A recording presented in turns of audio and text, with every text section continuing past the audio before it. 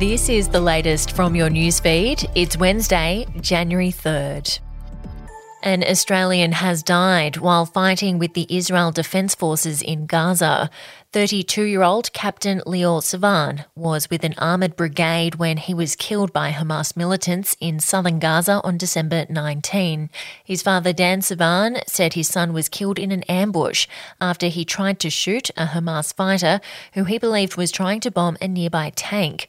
The Australian Department of Foreign Affairs and Trade said in a statement it's aware of the reported death of an Australian citizen and is urgently seeking further confirmation. A new report into the SeaWorld helicopter crash has revealed the pilot who died in the disaster had traces of cocaine in his system, but it was unlikely to have impaired his flying motor skills. The interim report by the Australian Transport Safety Bureau was handed down on Tuesday, on the 12th-month anniversary of the horror collision between two Joyflight helicopters. Chief pilot Ash Jenkinson was killed alongside British newlyweds Ron and Diane Hughes and Sydney woman Vanessa Tadros. The ATSB's final report into the crash is expected later on this year. And nearly 300 people were killed on Victorian roads in 2023, with a former Vic Roads boss calling for a significant investment in regional areas. The grim figures, the highest annual toll for the state since 2008, and regional road deaths accounted for 173 of the 296 toll, up 28% on the previous calendar year. A parliamentary inquiry has previously recommended lowering regional Victoria's default road speed below 100 kilometres per hour, echoing suggestions made in the past by government officials. We'll be back after this. News doesn't have to be boring. The Brits have given Prince Harry a new nickname after yet another tell-all interview. Oh God, is it the Ginger Whinger?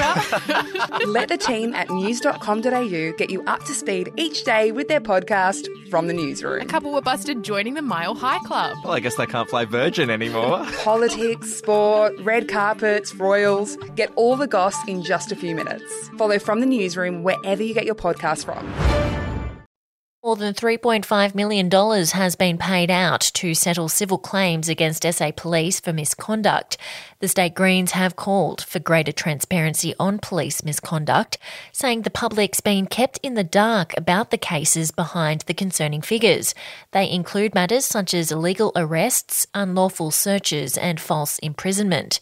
Greens MLC Tammy Franks wants to see reform to the Police Complaints and Discipline Act, which makes it illegal to publish details of internal police investigations, except in cases where specific approvals been granted.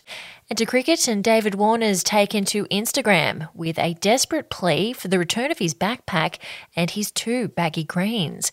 The bag went missing during transit from Melbourne ahead of Warner's Test farewell at the SCG against Pakistan.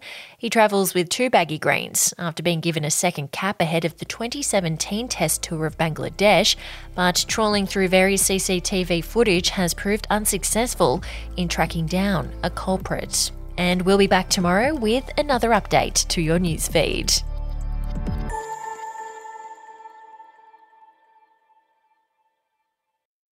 I'm Andrew Rule, the host of the podcast A Life and Crimes. Here are some of the things that we've been talking about the last few weeks. The brutal truth is that when you start looking at it, they always kill or injure a lot more than each other. The professional hitman used to be a professional hitman. Evil strikes in all forms, but particularly as stupidity. Life and Crimes is available wherever you get your podcasts.